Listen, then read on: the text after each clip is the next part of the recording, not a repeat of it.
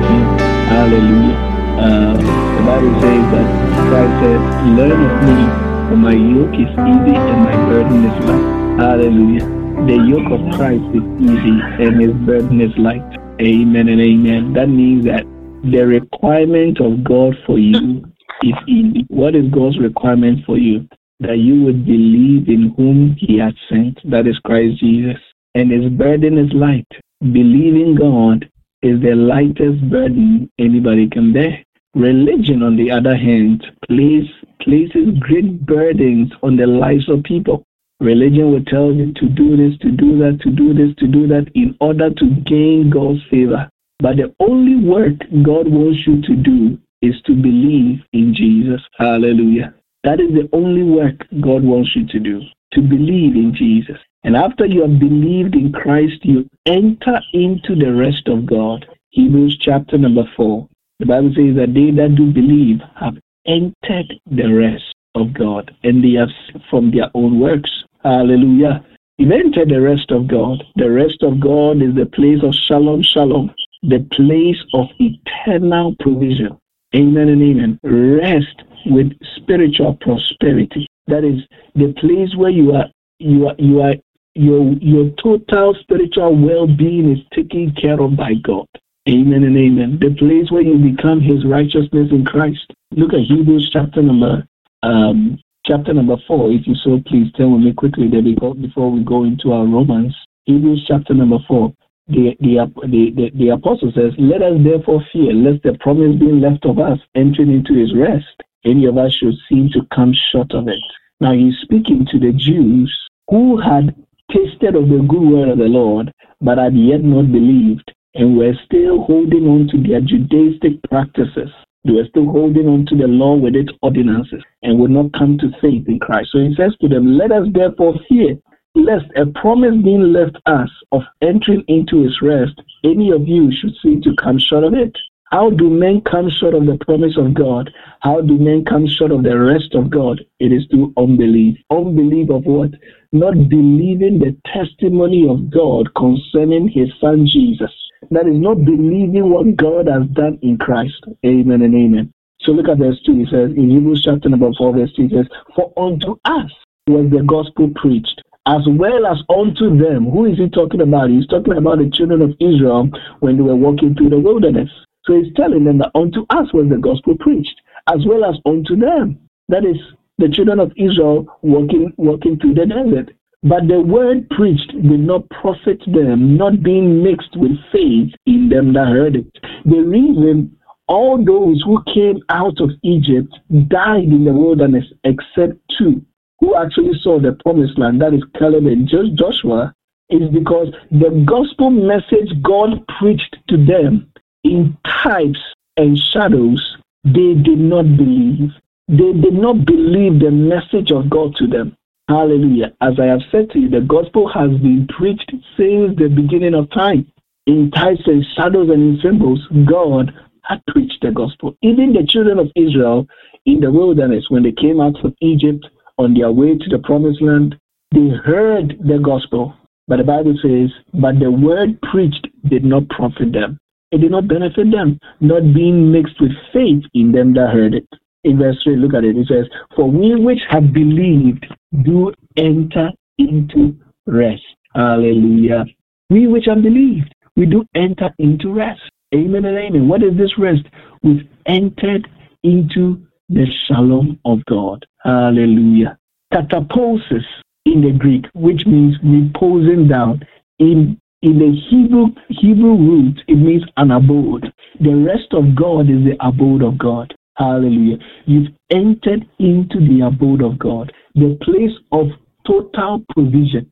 Remember, when God made the garden in the east, he furnished it with everything and placed man there. Hallelujah. And he asked him to till the ground and tend the garden. In the same way, when we believed, we entered the garden of the Lord, who is Christ Jesus. Hallelujah. In him, all manner of provision that we seek is made available. That is why the Bible says that he has blessed us in the heavenly realms with all manner of spiritual blessings in Christ Jesus. The key is Christ Jesus, because Christ is the rest of God. Christ is the abode of God, the meeting place of God and man. And we which have believed what? Believe the gospel. Over the past 3 or 4 weeks, we have been dealing with the book of Romans, and we have been seeing the gospel as Paul makes strong arguments explaining what the gospel really is and what it is not, and how it relates to man. We that have believed the gospel, the testimony of God concerning who Jesus is and what he has done in him for us, we have entered into rest. Hallelujah. Somebody say with me, I am in the rest of God. I am in the rest of God. Talk to me again. Say with me, I am in the rest of God. I am in the rest of God. Hallelujah. Look at what follows in Hebrews chapter number 4, verse 3. It says, as he said, as I have sworn in my wrath, if they shall enter into my rest, although the works were finished from the foundation of the world. All the works of God was finished from the foundation of God, from the foundation of the world. That means all things that needed to be done to secure the rest of mankind has been done by God. All man has to do is to believe, is to believe in whom God has sent. Hallelujah. Amen and amen. And it doesn't really end there. After you have believed in Christ now and you've entered the rest, you begin to explore the rest of God. You begin to explore. The Holy Spirit takes you on an exploration to see and to come to an understanding and a knowledge of all the provisions God has made available to you in Christ Jesus. And that is what we are exploring now in the book of Romans as we talk about the gospel and its implications for us.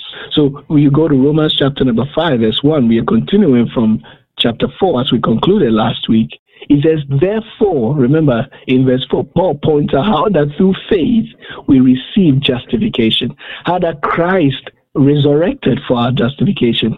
He was crucified for our sins, but he was raised for our justification. We said justification means to be rendered innocent and free, one without any sin. It comes from the Greek word dikaio, to render just or innocent. And it is only God who is the justifier of the wicked. Hallelujah. Because he paid the price for our sin in Christ for us.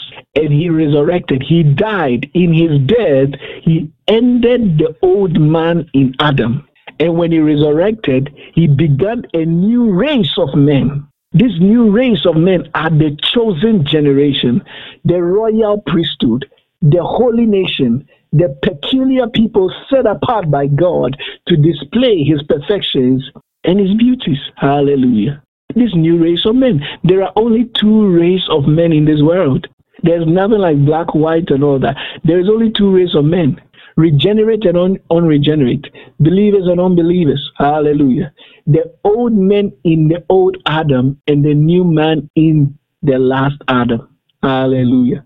Or the second Adam, if I may say. That is Christ Jesus.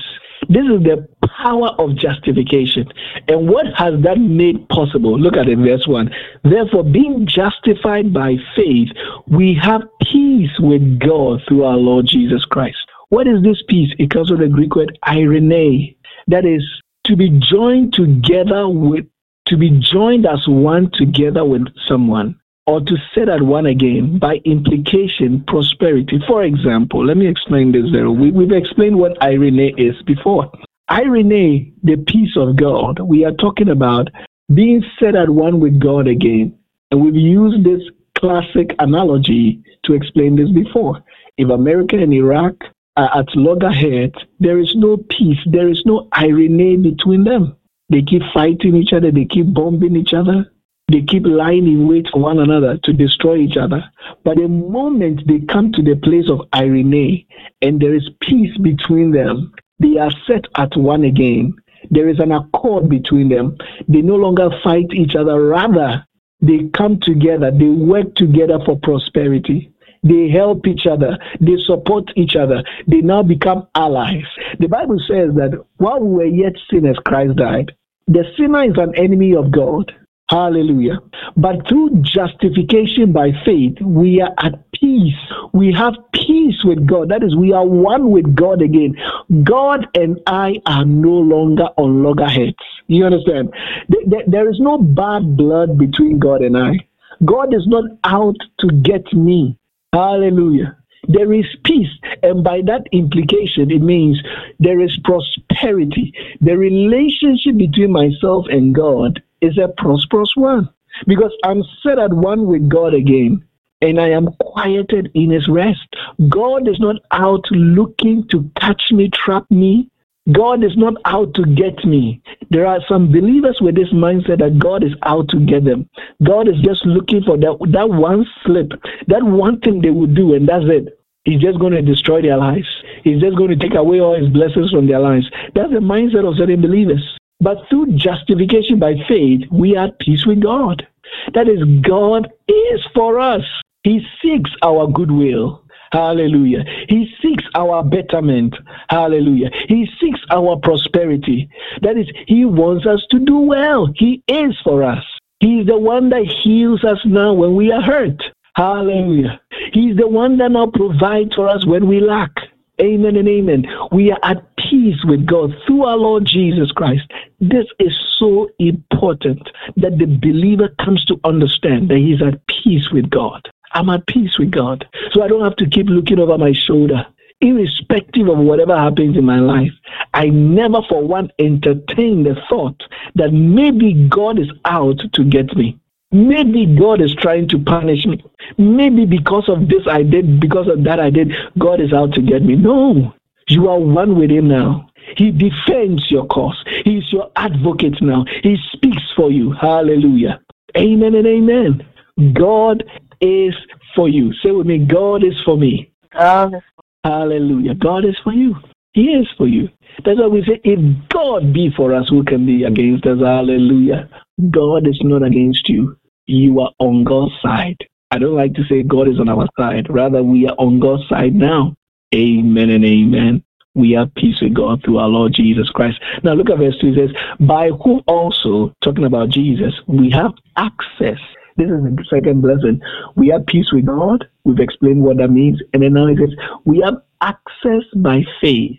Access, prosagoge. Access, prosagoge. Access, prosagoge.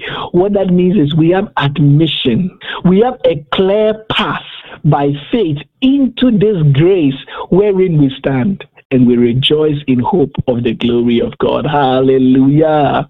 The other great blessing that Christ, by His resurrection, has made possible is that it has given us access into this grace wherein we stand. Remember what the grace of God is. The grace of God is the unmerited favor of God, as we say, but it's even much more than that. We've said that grace is a person, it is Christ Jesus. That even more so in this context, we are standing in God's favor. Here, the grace used here in this context is God's unmerited favor, where God's heart abounds towards me, not because of anything of myself, but because of His own volition. He has decided in Himself to show me abundance of favor. Hallelujah. I am favored of God. Amen and amen. I have access by faith into this grace, into this favor. The Bible says, and Noah found grace in the sight of God. In the same way, in Christ, we have found grace in the sight of God. Hallelujah. Amen and amen. You found grace in God's sight. It is a favor in which we stand. And because of that, we rejoice in hope of the glory of God. Hallelujah. That means that God's glory will be manifested in our lives. We shall see the glory of God in our lives. Hallelujah. In hope of the glory of God. Hallelujah. Amen and amen. We have access into this grace, into this grace, into this grace, access into this grace, the fullness of God's favor. That God is in a place where He's pleased with you. Hallelujah. The Bible says that we are accepted in the beloved. This grace makes you accepted by God. God accepts you. He's welcomed you. Hallelujah. You are one of His. Amen and amen. That is why you can boldly declare, I belong to God. That is why Paul said, I know whom I have believed. He said to me, he said, the angel of the Lord, whose I am, hallelujah, and whom I serve.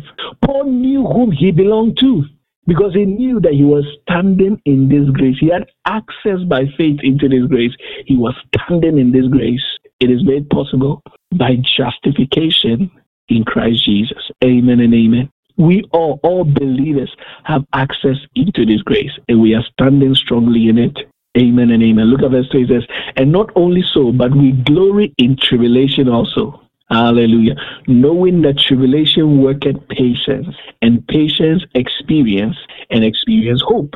And hope maketh not ashamed, because the love of God is shed abroad in our hearts by the Holy Ghost, which is given unto us.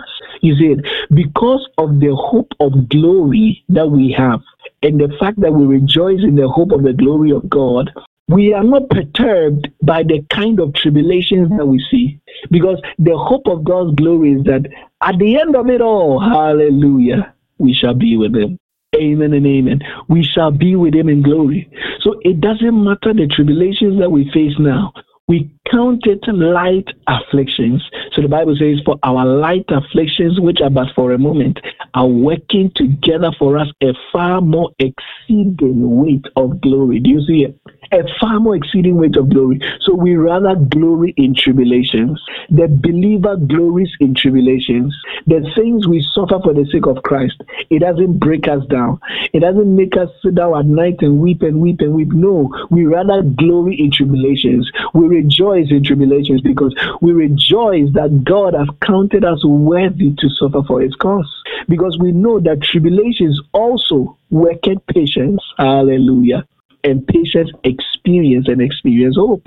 The end of it all is that our hope, we will continue to keep our hope in Christ Jesus. And it says, and hope maketh not ashamed. What is this hope? This is our living hope that Christ will come back and transform our lowly bodies into the fashion of his likeness. The Bible says that our citizenship is of heaven above, from whence also we await our Savior who will transform our lowly bodies into the fashion of his likeness. Our living hope is the resurrection of the saints on that day when Jesus comes. So despite the tribulations that we go through, we are patient. Hallelujah. And because of that patience, we have experience. And because of that experience, we have hope. Amen and amen. And this hope we have does not make us ashamed, because the love of God is shed abroad in our heart. Listen, our hope of being resurrected with Christ, that is our hope that when Christ comes, we shall be resurrected. That is, those who have died in Christ shall be resurrected, and we that are alive and remain shall be caught up to meet him in the air. This great hope that we have, that we shall be transformed into the fashion of his likeness when he appears, does not make us ashamed. That is, it does not disappoint. It is something that is sure to come to pass. So this hope does not make us ashamed. Hallelujah. That is, it does not disappoint. The great living hope we have in Christ does not disappoint. Why? Because the love of God is shed abroad in our hearts by the Holy Ghost. The Holy Ghost assures us of the veracity, the authenticity of this hope, because he has revealed the depth of God's love for us. Hallelujah. In our heart. The knowledge of God's love for you is what persuades the heart of man to believe all that God has promised. That is our hope. Hallelujah. Mando Shadabaye. Look at verse 6. It says, for when we were yet without strength, in due time Christ died for the ungodly. For scarcely for a righteous man will one die, yet peradventure for a good man some would even dare to die. But God commended his love toward us, in that while we were yet sinners, Christ died. You see how Paul is unpacking the revelation of what God has done in Christ for us. He says, for when we were yet without strength, when we were totally helpless, clueless, hopeless, when we could do absolutely nothing about our spiritual state, our spiritual depravity and devastation, in due time, Christ died for the ungodly. Christ died. Listen to this. Christ died for the ungodly. Christ did not die for the righteous man. Christ did not die for the godly man. Christ died for the ungodly. Hallelujah. To turn the ungodly man to a godly man. Hallelujah. That is the power of the work of Christ. Amen and amen. Christ died for the ungodly. That is why you should never cast away an ungodly person. Every ungodly man in this world is a prime candidate to receive the blessing of what God has done in Christ for us. Those who think that they are godly and so do not need Christ, those are the ones that miss out on him.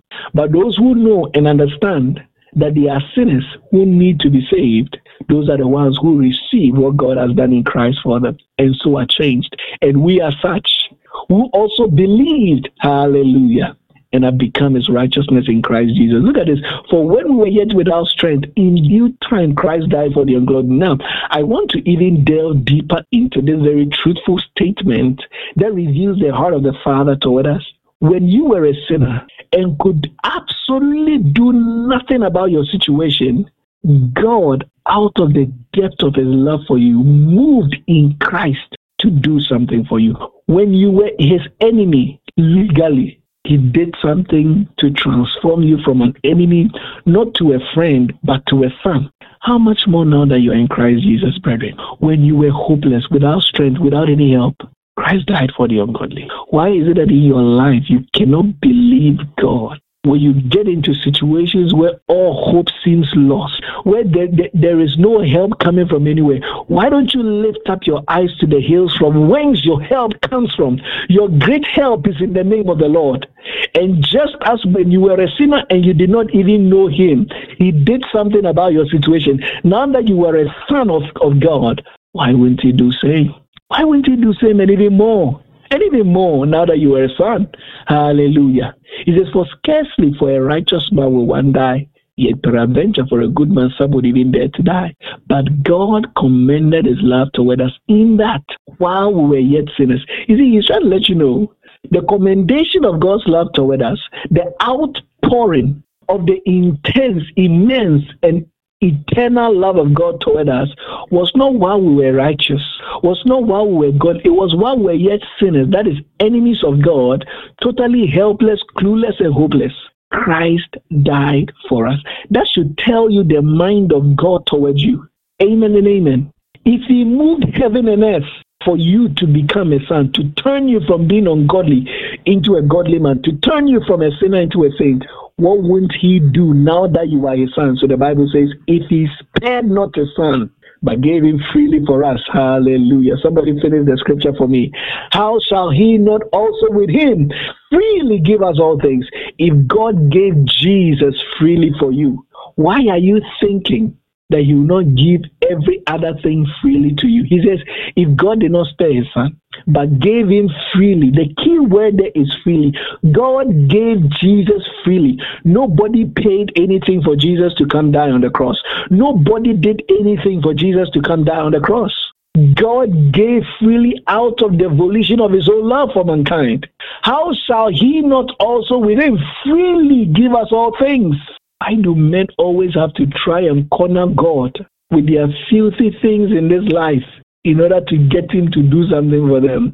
And I will keep emphasizing this all the time.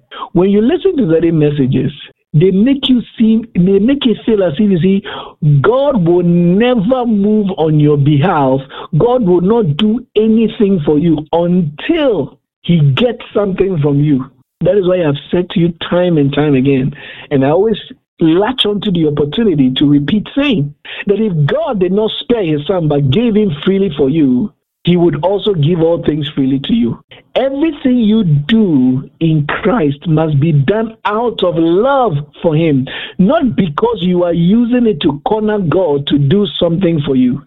Amen. Hallelujah. If God could give you Jesus, what else can he give you? And not only did he give you Jesus, what he wants you to understand is how he gave Jesus to you freely. So why is it that when you need favor, you want to corner God for favor? No.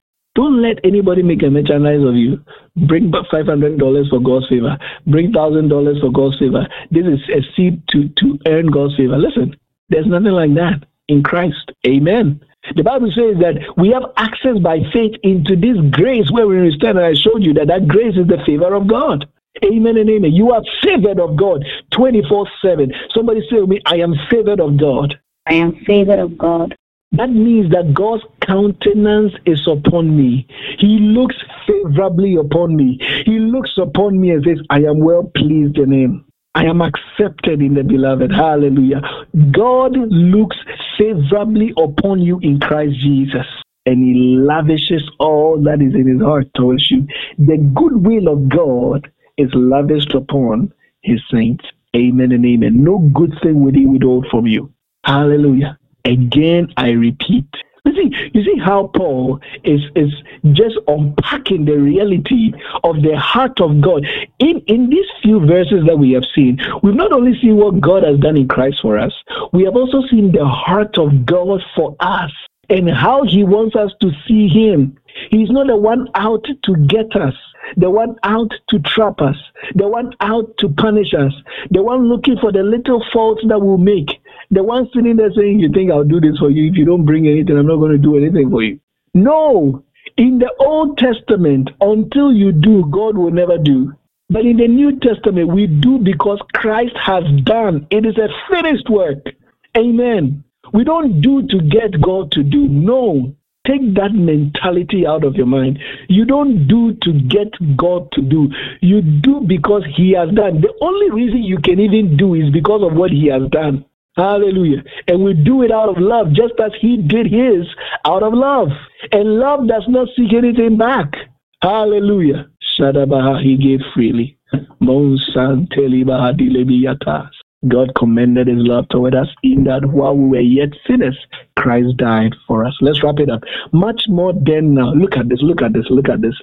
I love this. He says, much more. The word much more is very important as it continues on the thought process that Paul is pouring forth. Much more. That is Paulos Malon. That is to a greater degree than. Much more than being now justified by his blood, we shall be saved from the wrath through him. That's why the believer can never come to condemnation. Now that we are justified by his blood, we shall be saved from wrath through him. That's why we say the believer can never come to condemnation. Hallelujah. The only reason the believer will come to condemnation is when he has lost his salvation. So if the believer cannot come to condemnation, then the believer cannot lose his salvation. Hallelujah. Shadabahosas. Do you see it from the scriptures? Much more than that is to a greater degree. Being now justified by his blood, we shall be saved from his wrath, from wrath through him. Through Christ Jesus. Jesus is our Savior from wrath. Wrath comes through the law. Hallelujah. He says, for if when we were enemies, do you see it? When I said sinners, I pointed out to you that the sinner is an enemy of God. Look at verse 10. It says, Romans 5:10. For if when we were enemies, we were reconciled to God by the death of his Son, much more, being reconciled, we shall be saved by his life. Do you see it now? Do you see why we say the believer cannot lose his salvation? When you were an enemy, a sinner, you were reconciled to God by the death of his Son. The death of Christ brought reconciliation between you and God. Much more now that you are reconciled, he says, we shall be saved by his life. What saves the believer is not his works. It's not whether the believer is a woman and wears trousers and puts on earrings and does makeup. What saves the believer is not how good he is, how many times he goes to church, or how many times he prays, or how many times he does this. What saves the believer is the life of Christ. He says, we shall be saved by his life. What saves the believer is the life of Christ. Hallelujah. The life of Christ is salvation for us. Amen and amen. Somebody say to me, I'm saved by his life. I'm saved by his life. Oh, talk to me, faith generation. Say to me, I'm saved by his life. I'm saved by his life. Hallelujah. Do you see it now? Do you see it now? Amen and amen. What are we saved by? By his life. We are not saved by our own works. We are not saved by the things we do. We are not saved by this, by that. We are saved by his life, by the life of Christ. Amen and amen, which is given unto us. That is eternal life. You can't lose it. Hallelujah. You can't. It's impossible. You see, do you now see why we say once saved, forever saved? We don't make that statement out of vacuum, like I always say. And we don't say it just to feel good about ourselves or repeat something we have heard. No, we say it because from the understanding of the scriptures. Amen and amen. When we exegete the text, this is the conclusion we come to. Hallelujah. Because there is no other conclusion to come to from the revelation of the text. Amen and amen. The believer, Shadabaye, is saved by the life of Christ. And look at this in verse 11. And not only so, but we also joy in God through our Lord Jesus Christ, by whom we now have received the atonement. Hallelujah. We joy in Christ because we have now received the atonement. Remember what we said about the atonement? Anybody remember what we said about the atonement? Hallelujah. The word atonement there comes from the Greek word katalage. That is the exchange. That is restoration. Amen and amen. Restoration to the divine favor of God. The exchange. Listen, the gospel message is a message about the great imputation and the great exchange. The Bible says he made him who knew no sin to be sin for us, that we might become the righteousness of God in Christ Jesus. That's what we call divine exchange. Christ took my place and I took his place. Hallelujah. He became a sinner that I may become a son. Jesus. Katunde malagazida hatas. De grando zia pelo bongo sayas. So whatever Christ was enjoying before he took on human flesh, I am enjoying now. That is why the Bible says that he has raised us to sit together with him in heavenly places, far above all principality and power and dominion of darkness. Hallelujah. Amen and amen. The Bible says that Jesus emptied himself of all reputation and became a man as us. Of all his reputation, he emptied himself. The glory he once had with the Father, we have come into. Hallelujah. It's a restoration of divine favor. We've come into the place of God's favor. We've come into the place where God's countenance looks upon us favorably. Amen and amen. Now, when you look upon a man favorably, what do? You provide all things that a man requires. And that's exactly what God has done in Christ for us. The great exchange. He took my place that I might take his place. Remember this song? He walked where I walked. He walked where I walked. He stood where I stand. He stood where I stand. You remember that song? Yeah. God with us, so close. He's talking about Jesus. Emmanuel. He's talking about Jesus. He took our place that we may take his place. Just as he is a son, we have become sons. That is the great exchange that has taken place in the spirit. Hallelujah. That has taken place in the spirit. Amen. So this is the thing. Not only have we taken upon the nature of Christ, we've also taken upon the place of Christ. That means where Christ was standing, that is where we stand now. In the place of God's favor, that is where we stand now. In the place of God's power, that is where we stand now.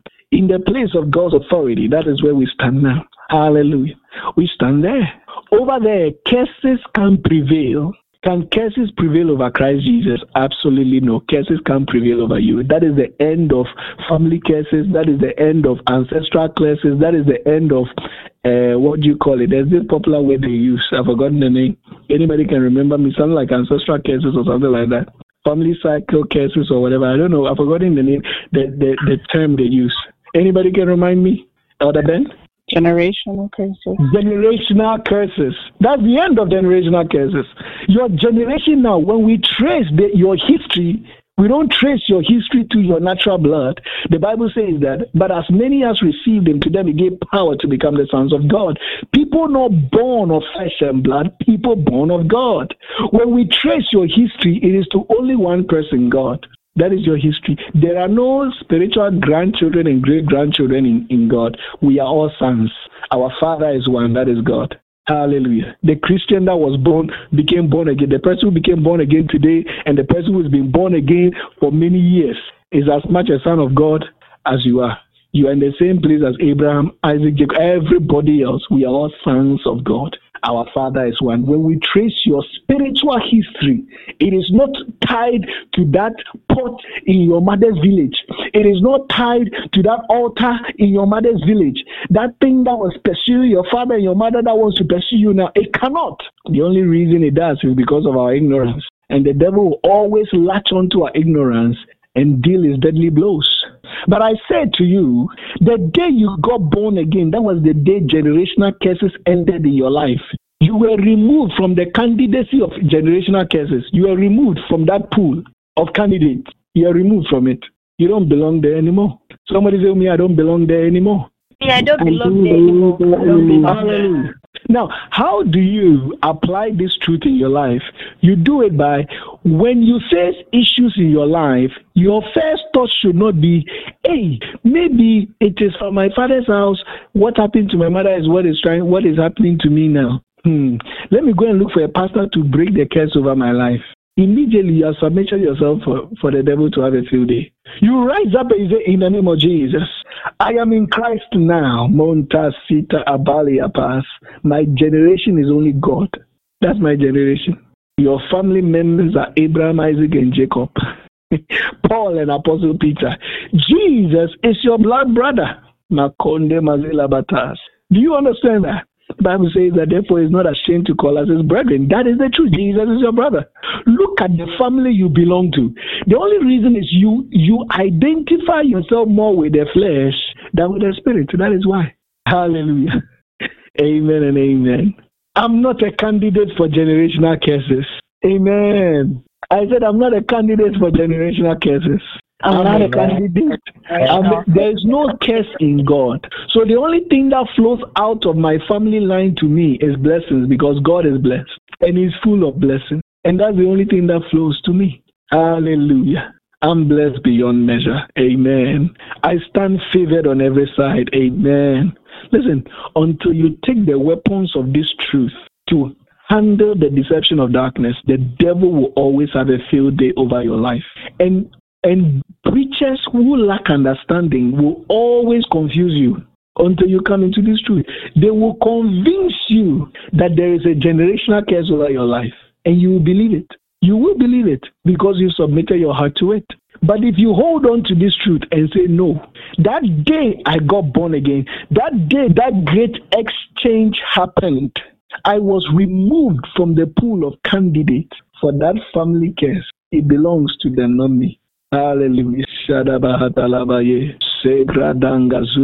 see, sometimes the way we talk about the devil and the family curses and witches and wizards and all those kinds of things, the way we talk about them is as if they are more powerful than the power of God. That's our problem.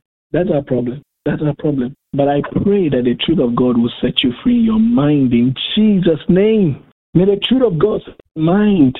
Hallelujah. Somebody say with me, I am free. I am free. Hallelujah. Yes, isn't? They will try and try and try. Unless you give in to them, it will not amount to anything. If you understand, you must consistently live in the reality of who you have now become in Christ. Understand this. You see, these things we are saying, we did not just say them out of vacuum. We said it exegeting the text of truth, which we read, Romans chapter number 5, verse 1 to 11. The Holy Spirit showing us what God has done in Christ for us. And that is our reality. That is what we live. Amen and amen. Hallelujah. Lift up your voice and begin to give praise to God. Begin to thank God. Come on. Lift up your voice. Begin to thank God. Thank God for this great blessing that we have in Christ. Come on. Lift up your voice and begin to bless Him. Father, we